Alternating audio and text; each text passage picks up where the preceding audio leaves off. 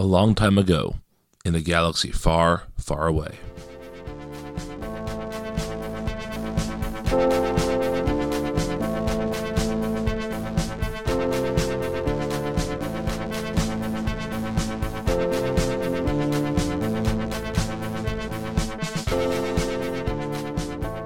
Welcome back, Rebels and Imperials, to Force Ghost Coast to Coast. My name is Brian. With me, as always, is Matt. Liz is on vacation, quite literally soaking up the sun in Florida right now, so she is not going to be with us, but we miss her, and we hope that she is having a good time, along with Matt's wife, actually. So yeah, we got a real bachelor pad situation going on, both on the podcast and at Matt's house right now. That's true. Me and Chomper is just living life. Living large, my friend. Living large. So we are going to talk about the next sort of, I guess it was like 6 or 7 issues of the War of the Bounty Hunters crossover from Marvel.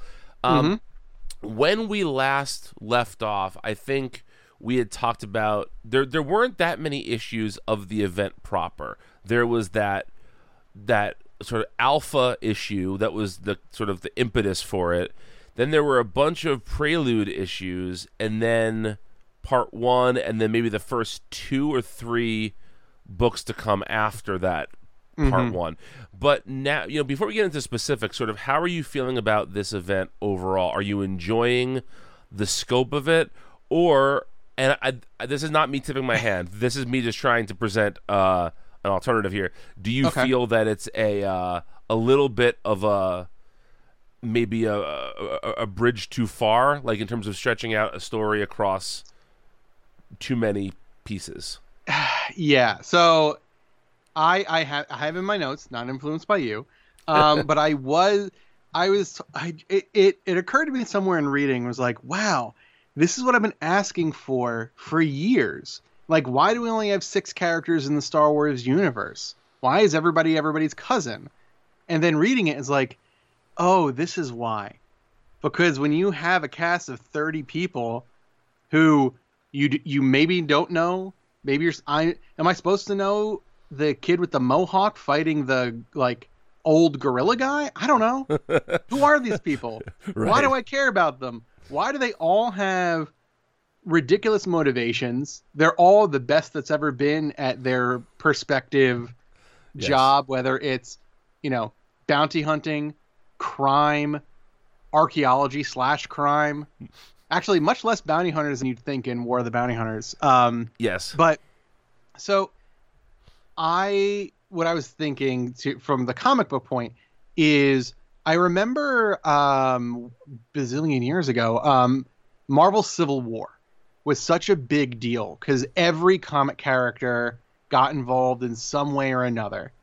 And there were some landmark ones and great ones. And then there was Blade, where Blade fights Wolverine, finds out that, when he was a youngin', he saved him, so they shake hands and go on their ways. Terrible. Why did that happen? Because it needed to. Because everything needed to tie into Civil War. Right. I feel like they're doing that here, but we've hit the bottom of the barrel with only 6 franchises. So we have new ones launching. Is this I think Jabba the Hutt #1 is one we read, and still you're like, this is too thin. We have stretched this story really thin, even though we only have 6 comic series, which somehow has 10 different storylines in them. It's just, they're juggling a lot. And I wonder if by the end of this, if we just trace back the actual War of the Bounty Hunters, if we're going to be like, okay, this is a solid storyline. But in the 6 issues we read, we moved 15 minutes in time. Yes. So I think the stretched thin is nail on the head right there. So I kind of have mixed feelings about this, right? On one hand, I like the idea of, how can I say this? All right, so I'm currently I rewatched the first 2 seasons of Twin Peaks. Okay. And I'm about to go into the 3rd season for the first time, but there's a book that was written in the middle of them, in the 25 years between the series, that kind of it's like a dossier of information. you don't need to read that to understand Twin Peaks at all. It's probably too much information in some ways, but I really enjoy the ability to go a little bit deeper on stuff when I want to.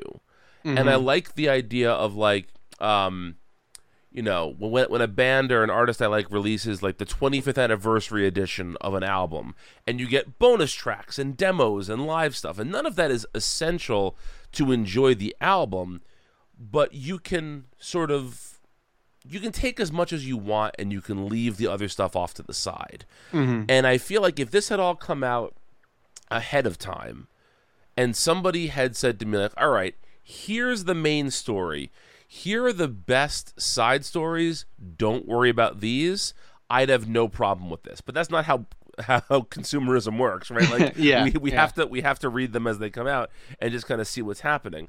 Because I think that, like, for instance, I think that the issues of Star Wars, of the flagship Star Wars book, have been really good, even if they haven't really been about the War of the Bounty Hunters. Mm-hmm. I kind of feel the same way about the Darth Vader series, that has been, those issues have been enjoyable, even if they're not super connected. I agree. I'm not regularly reading Dr. Aphra, nor am I regularly reading the Bounty Hunters book. And so there are characters in there that I'm just not familiar with. And so I just don't give a shit about them. Like, I could not care less about them.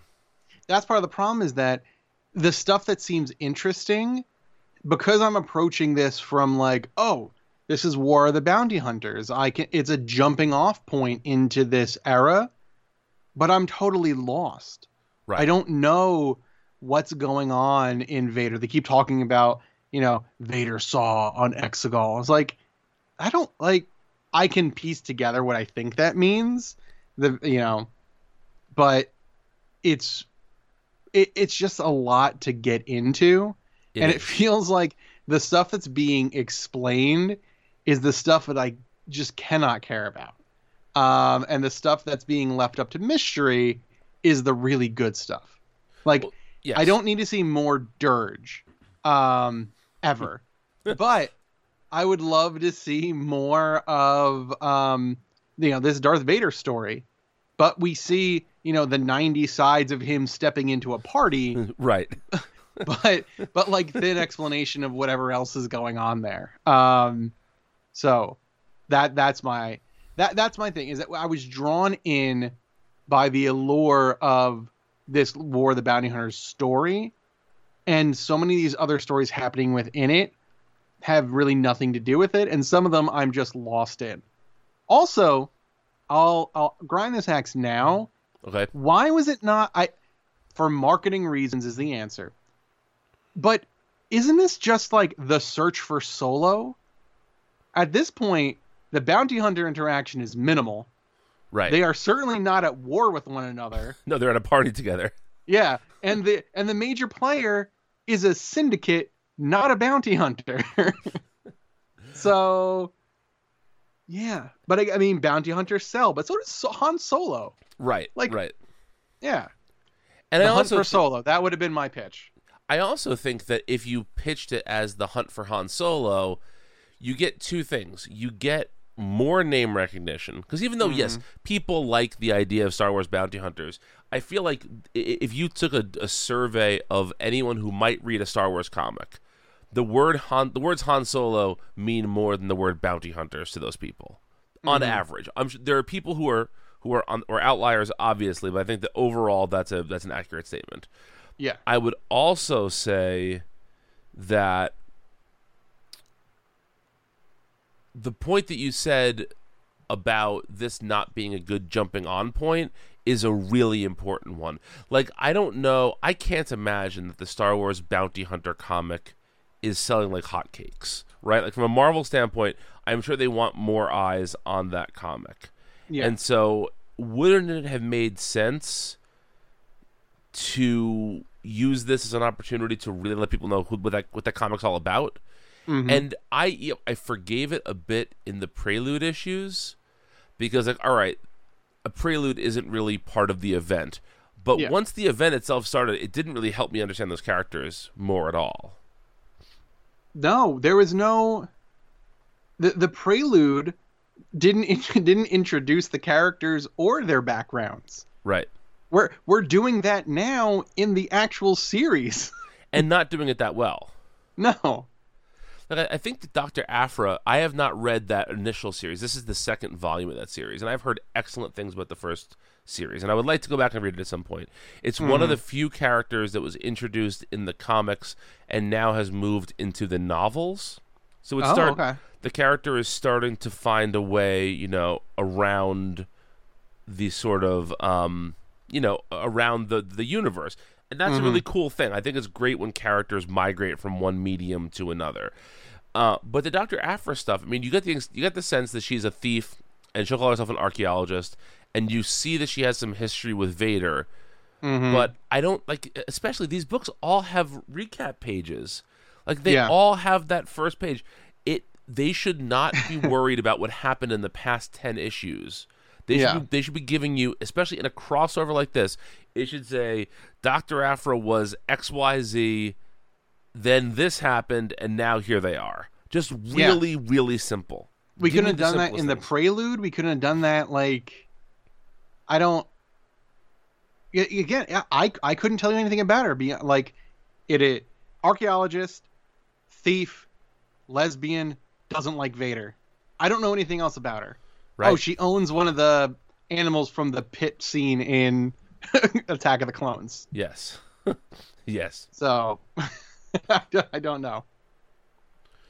It's going to be really hard to sum up. I was thinking about this before we were recording. Are we going to talk about each issue? And I kind of think we can't, because the way that the story is structured too is, so issue 2 came out. And issue 2 is all about this gala that's happening that Crimson Dawn is hosting to get people to bid on Han Solo. Yeah. We know that Boba Fett is there and he is sort of sneaking around. And but we should say, there's not a Boba Fett comic. So War of the Bounty Hunters, Prime, that's kind of the Boba Fett comic, right?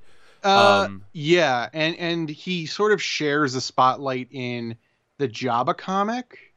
Right. Well, that's just a one shot. That's so. Okay. So yeah.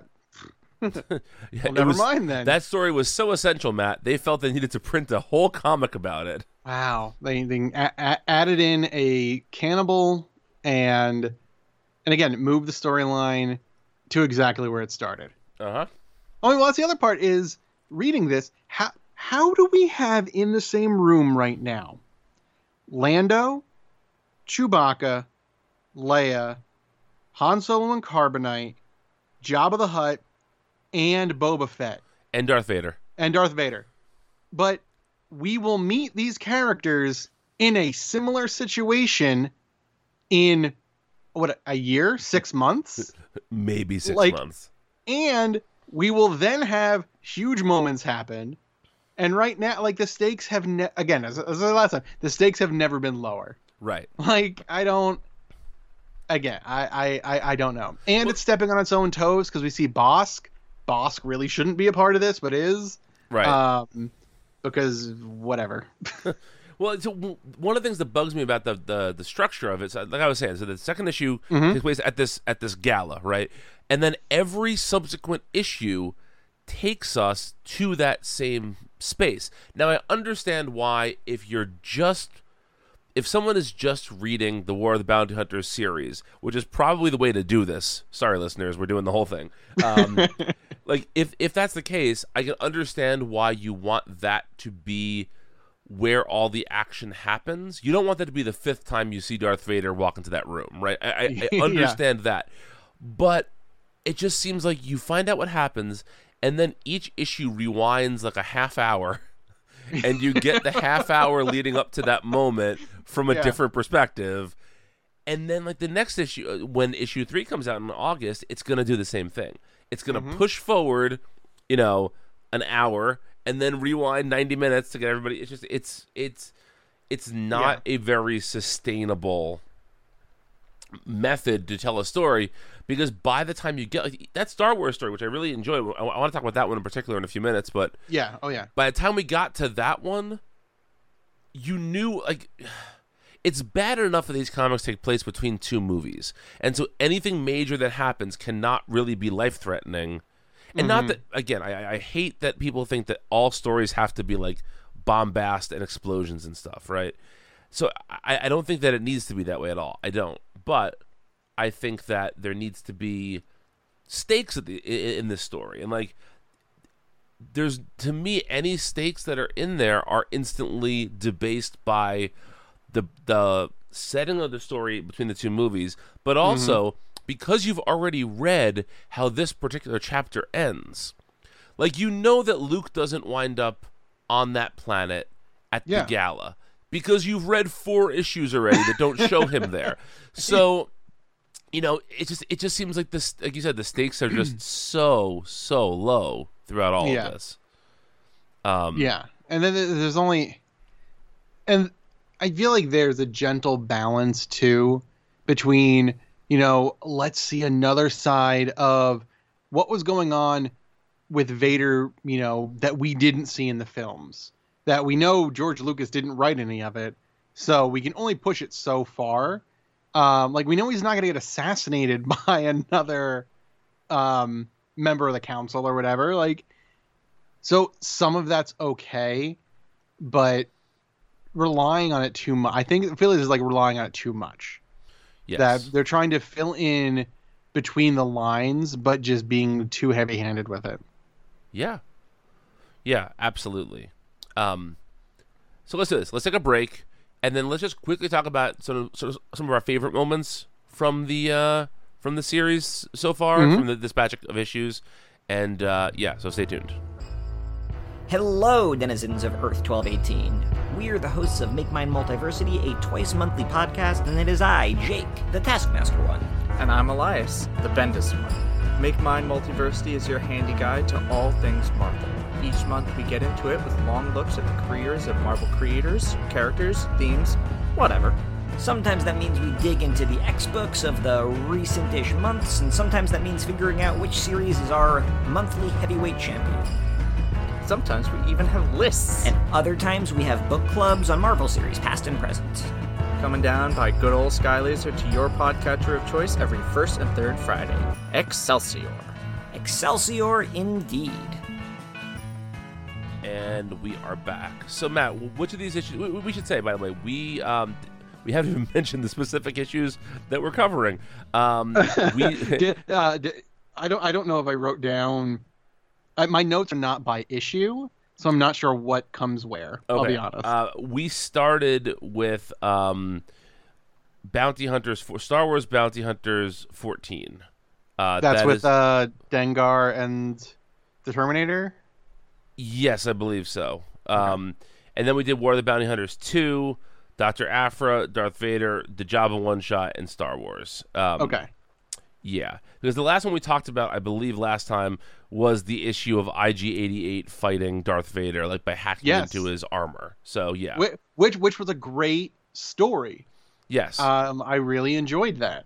Again, you knew where it was going, but it was fun and a great side to see. Yes. It kind of hurts it that we then see that same story halfway through the Vader one, but we'll get to that. Yes. So did any of these issues jump out at you as particularly fun? The Vader one was interesting. I don't know if I call any of them fun, Brian. Fun is a stretch. Okay. But I really liked the Star Wars one. The other ones just had weird fan servicey moments that were good, but I feel like that's the bare minimum they're giving us. Is just something to stay tuned for. Right. But yeah, I would say by far my favorite was the Star Wars one. The Jabba one was okay. I don't know why we need to introduce a new character. That then, in the same way, then when we introduced Darth Vader's like right-hand man who looks like a transformer. Yes. Like, I thought they were introducing the assassin that we then see with Rey and whatever. We do the same sort of thing with the Jabba. Like, we're introduced to this new character, and you're like, oh, is that Death Sticks? Which is a weird name for an assassin. Like, your name is just cigarettes. I was going to say, your name is like Marlboro Red or something. Right? But then it's not, and you're like, oh. Like, why do we keep getting so close to the loops and then missing them? Right. Which, again, goes back to the very opening discussion. Like, do I want there to be 8 characters in the universe, or do I want more? I want more, but stop making them almost carbon copies. But yeah, I forgot where we started. The first issue, literally the only. Yeah, Star Wars issue was fun. The only good thing from the actual Bounty Hunters one is that we have someone named Mama Stamooch, like Botchagaloops. Yep. So that was fun.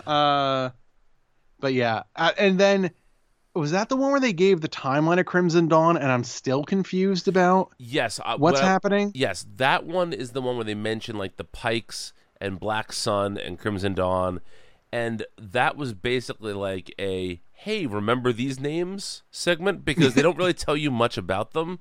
They just remind you that those are things that happened or people that exist, I guess. They were like, Crimson Dawn was powerful enough to bring together the Pikes, the Syndicates, and the Death Watch. Like, no, Maul was, and he's chopped in half now, so don't know what to tell you. Yeah. I wonder, I was thinking about this last time. So, like, we all have very different relationships to Star Wars, which is why I like our podcast, because I feel like each of us aren't coming at it from the exact same perspective. And I feel like you have a much greater sense of sort of the sort of non-Jedi stuff. Like, you really like the Mandalorian stuff. Like, I don't mean the show Mandalorian. I mean, like, the idea of Mandalore and all of that sort of stuff. And I feel like Liz is the most like movies only person that we have. Like, she engages with other stuff, but obviously her like main touch point is the films. And so in saying all of that, I wonder if you know too much for your own good to enjoy this, or if Liz knows too little for her own good to enjoy this. You know, like I don't know what the perfect like audience for the series is. Yeah, like what is that sweet spot? It might just be people who read these comics like month in and month out, and maybe that's the problem we have. The real big Afra heads. Yeah, exactly. Yeah, because again, reading it, you're like, this is sort of Shadows of the Empire, but not. Like, I don't like, again, not to be like that cranky about Cloud, but what is this? What am I supposed to be gleaning? How does this fit into everything else? And the real answer is it doesn't. It's a comic. Stop worrying about it. Right. Because I've been so trained by like the Disneyification of Star Wars to think that everything goes into a neat box. And it never did before. We had 1,000 backstories for every character. You know, team ups between Han Solo and Wolverine and, you know, Luke Picard. Like, it didn't matter. Like, everything was crazy and whatever. And, you know, it's Star Wars, shut up. I think I need to get back in that mindset of like, it's Star Wars, shut up. Like, understood. Enjoy. Yeah. Yeah, but you know, but for that to be the case, I think you have to make concessions to the new reader, and also to make concessions to tell stories that can be interesting. Like, I really struggle with the idea of there being any major stories that took place between The Empire Strikes Back and Return of the Jedi.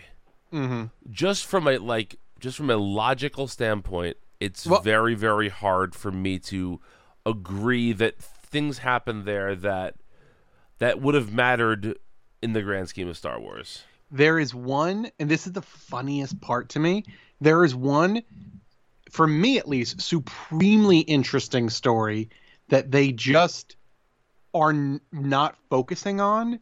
Is I didn't realize after Empire, the fleet was like scattered or lost. I don't know if that's something they made up for this comic or not, or if that's in the lore. And the idea of pulling back together the Rebel Alliance to be able to mount that attack, that's that's interesting, but they're treating that like the C plot. That's the Right. Again, that's like the only major thing that happens, and they're just like, it's all right. It's like, Mon Mothma's here again. Cool. It's like, we couldn't have done more with that. All right. I mean, I'm trying to think about this. So the last that we see, like, the rebels in Empire is really early on in Empire, actually. Like, we see them leaving Hoth. Mm-hmm. And then we never meet back up with them. We see Luke meeting up with, like, a contingent, but it's really only a couple ships. No, he goes right to Dagobah. No, because he gets his hand. That's the end of Empire. Oh, you're right. Okay, that's the very end of Empire. Yeah. I'm sorry. Yes, you're right. But apparently, in at least the comic lore, that's not the Rebel fleet proper. That's just one sliver of it. Well, that's an interesting question. That's sort of looking at Star Wars from a sort of a wider lens than maybe we have in the past. Like, do we have any real sense of how big the Rebels are at any point? No, I don't believe so. Like, it's only been more recently that we've really been toying around with the idea of these independent rebel cells. Like, it was always part of the lore where you had, like, the heads of the families or whatever, Mon Mothma, Guy in Green Jacket, other people. But really with, like, Rebels brings in Phoenix Squadron, Rogue One brought in the idea of Saw Gerrera having his own rebel force. So I think that's a more of a modern take, is the very, very dispersed nature of the rebellion. So I don't know if we have an idea of really how many ships we have or how big the fleet is. Yeah, because again, maybe the best depiction of that is in Rebels. Because in Rebels, we see them, like, stealing a bunch of ships and like locking down different yards and stuff. So I don't know if we know. I mean, then we see jumping way ahead in The Last Jedi, we know that most of the rebellion is contained within the Millennium Falcon at the end of The Last Jedi. Yeah. That there is a fleet, I forget the name, whatever Poe Dameron's, like, fleet was.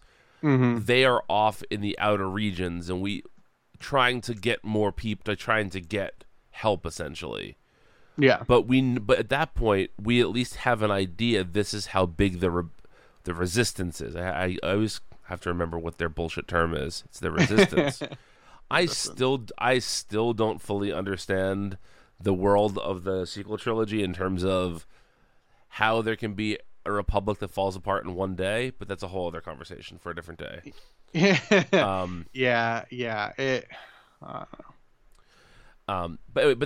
the Star Wars issue we're talking about is a Luke-centric issue where he meets up with Starlight Squadron, which is Wedge Antilles' squadron, and they pick up a distress call on an abandoned planet, and they see that the Empire are kicking the ass of some rebels, and there's a plan in place for basically a Star Destroyer rather, is, like, hovering above an active volcano, which seems too dumb even for the Empire.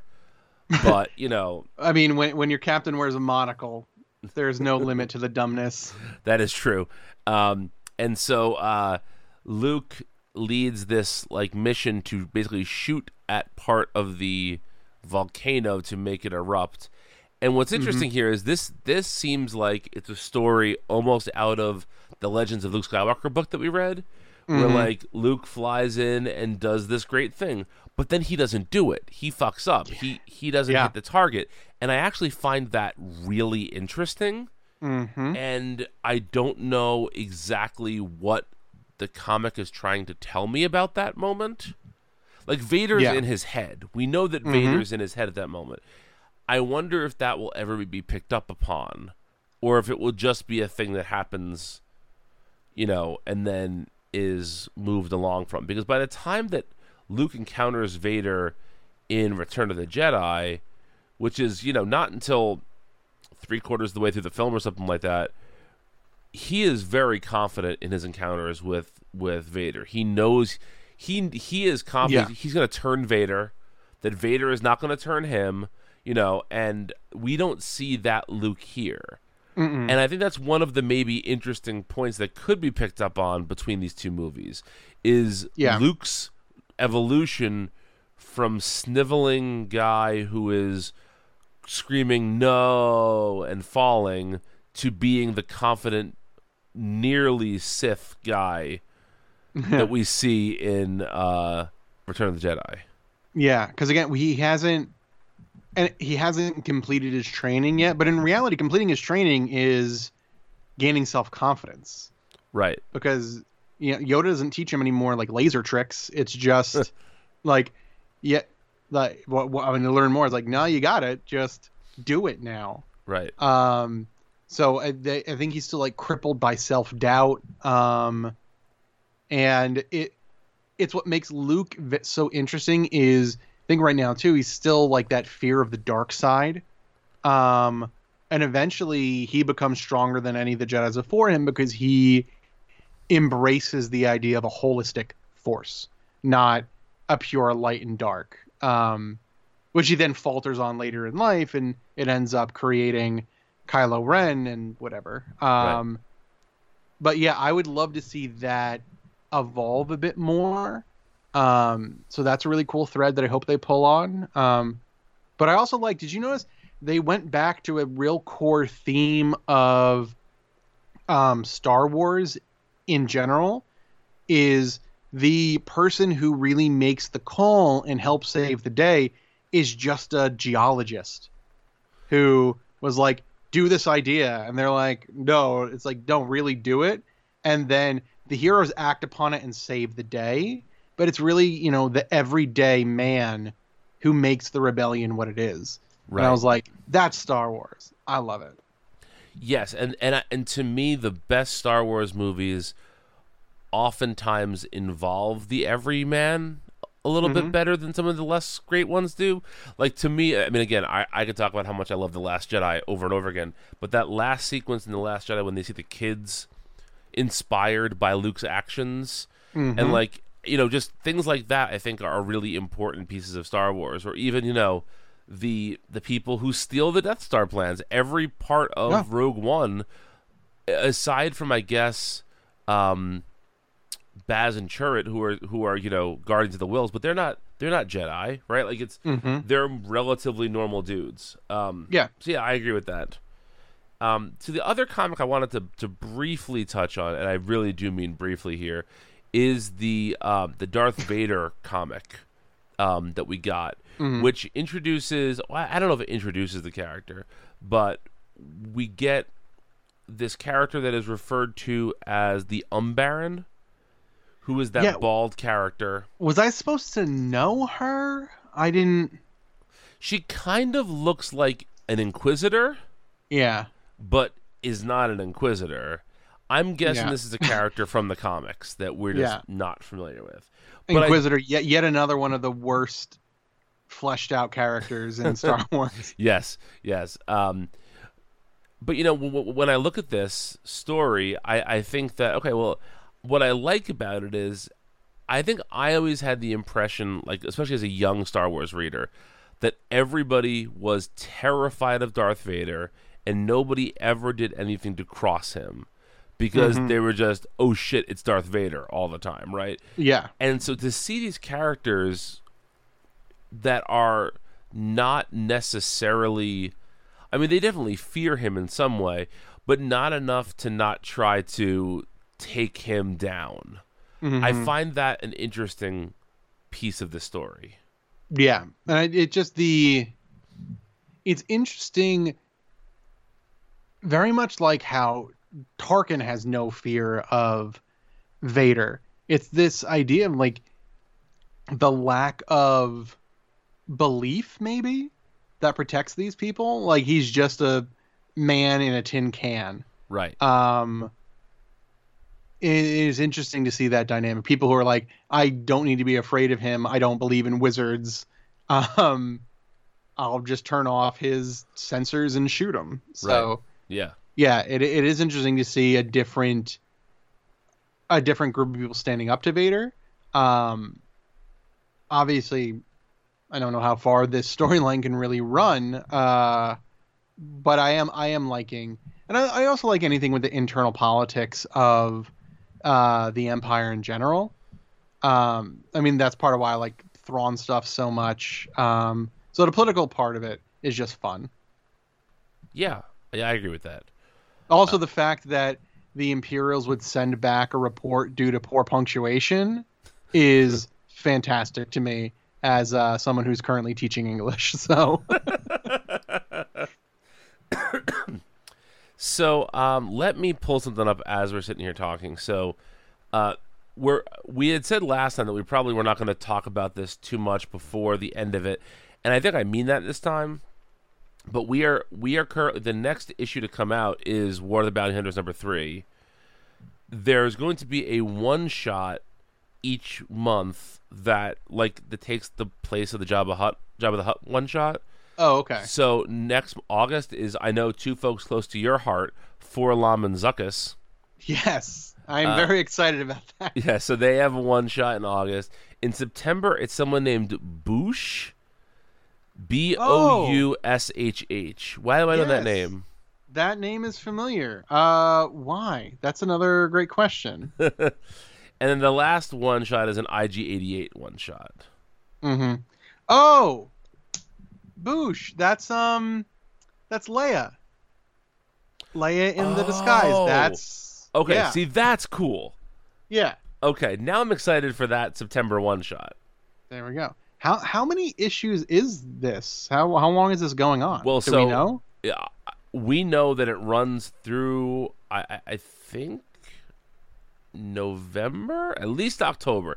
So for we have announced here 6, 12, 18 issues before the end of October. Mm-hmm. But I think it might go longer than that. Okay. Because for all I know, Jabba the Hutt just takes Han Solo and then they go to the palace. That could be the end of this story. Well, so I think that there has to be, and that's actually, I'm glad we're talking about this now.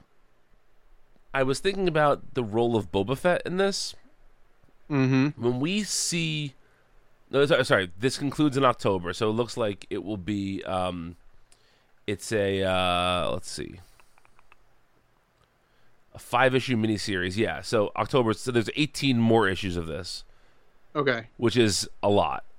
Just saying. I mean, it feels like a lot, Brian, but that's going to give us another maybe 30 minutes of time. It's like 24. It yes, happens that's true. in real time. That's true. But so, what were we just saying? You're Boba. talking about Boba, yes. Yeah, Boba. So, so the idea of we know that Boba and Jabba are cool, or at least cool-ish by the time of Return of the Jedi. And I can't imagine Jabba being cool with having to pay 1 million credits for Han Solo after he already paid Boba for it. Mm-hmm. So I feel like there has to be more of a story there. Agreed. I don't know. Yeah. And I guess we have to get Leia eventually into that bounty hunter persona. Mm-hmm. Yeah. And again, do we think this is going to be a long con? Do we think that Boba maybe is the one who gets Lando in to Jabba's palace? Or is that going to be too much flexing the rules of the story or so far?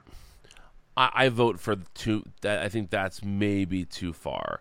Okay. I think Boba is willing to work with people like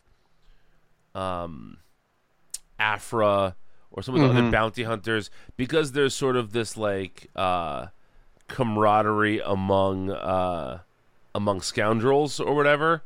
I don't think that extends to Boba Fett. I mean, to Han Solo and Leia and others of their ilk. Gotcha. I think he draws a line on Rebels, but what the fuck do I know? I mean, who knows? That's what seems logical to me. Yeah.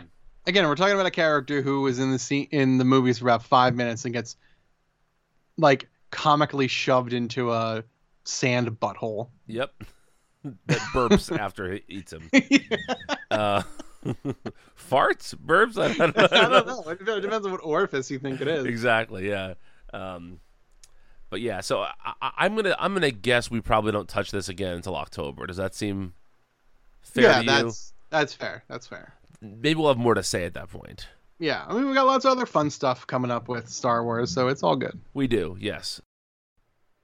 Okay, Matt, we're coming back at the end of the episode here. Okay. The first issue of this series is called War of the Bounty Hunters Alpha. What does Alpha mean to you in regards to the Bad Batch?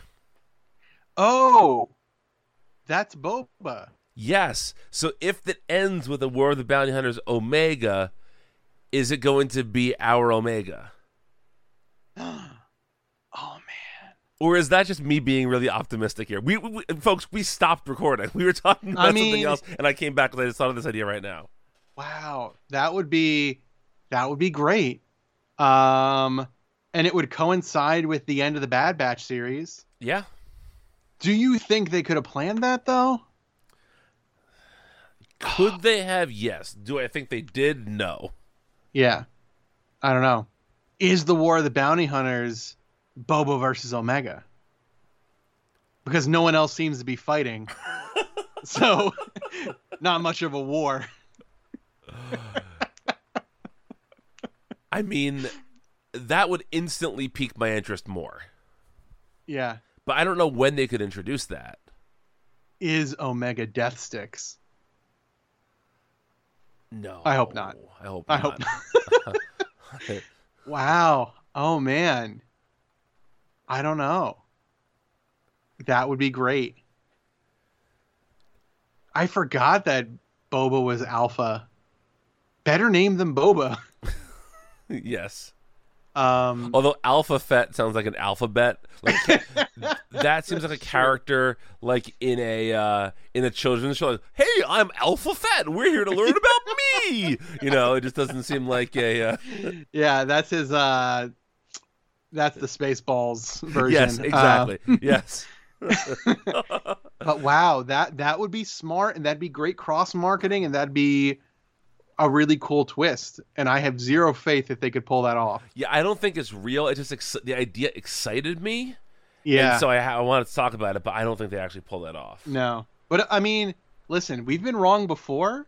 We said we liked the third movie, so some of us were less less sold on that than the others. There's a 3-episode arc where I come to a realization of it. Yeah.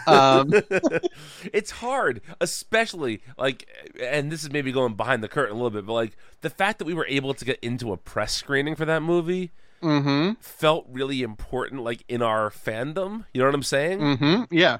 So, all right. So I'm just stating this. Okay, August 13th is the last episode of The Bad Batch for this season. And the Marvel solicitations for November come out the week after that. So if this ends with the War of the Bounty Hunters Omega, it will happen after the Bad Batch. That comic will be announced after the Bad Batch is over. This timing is lining up perfectly. Yeah, but there's no way they're doing it, right?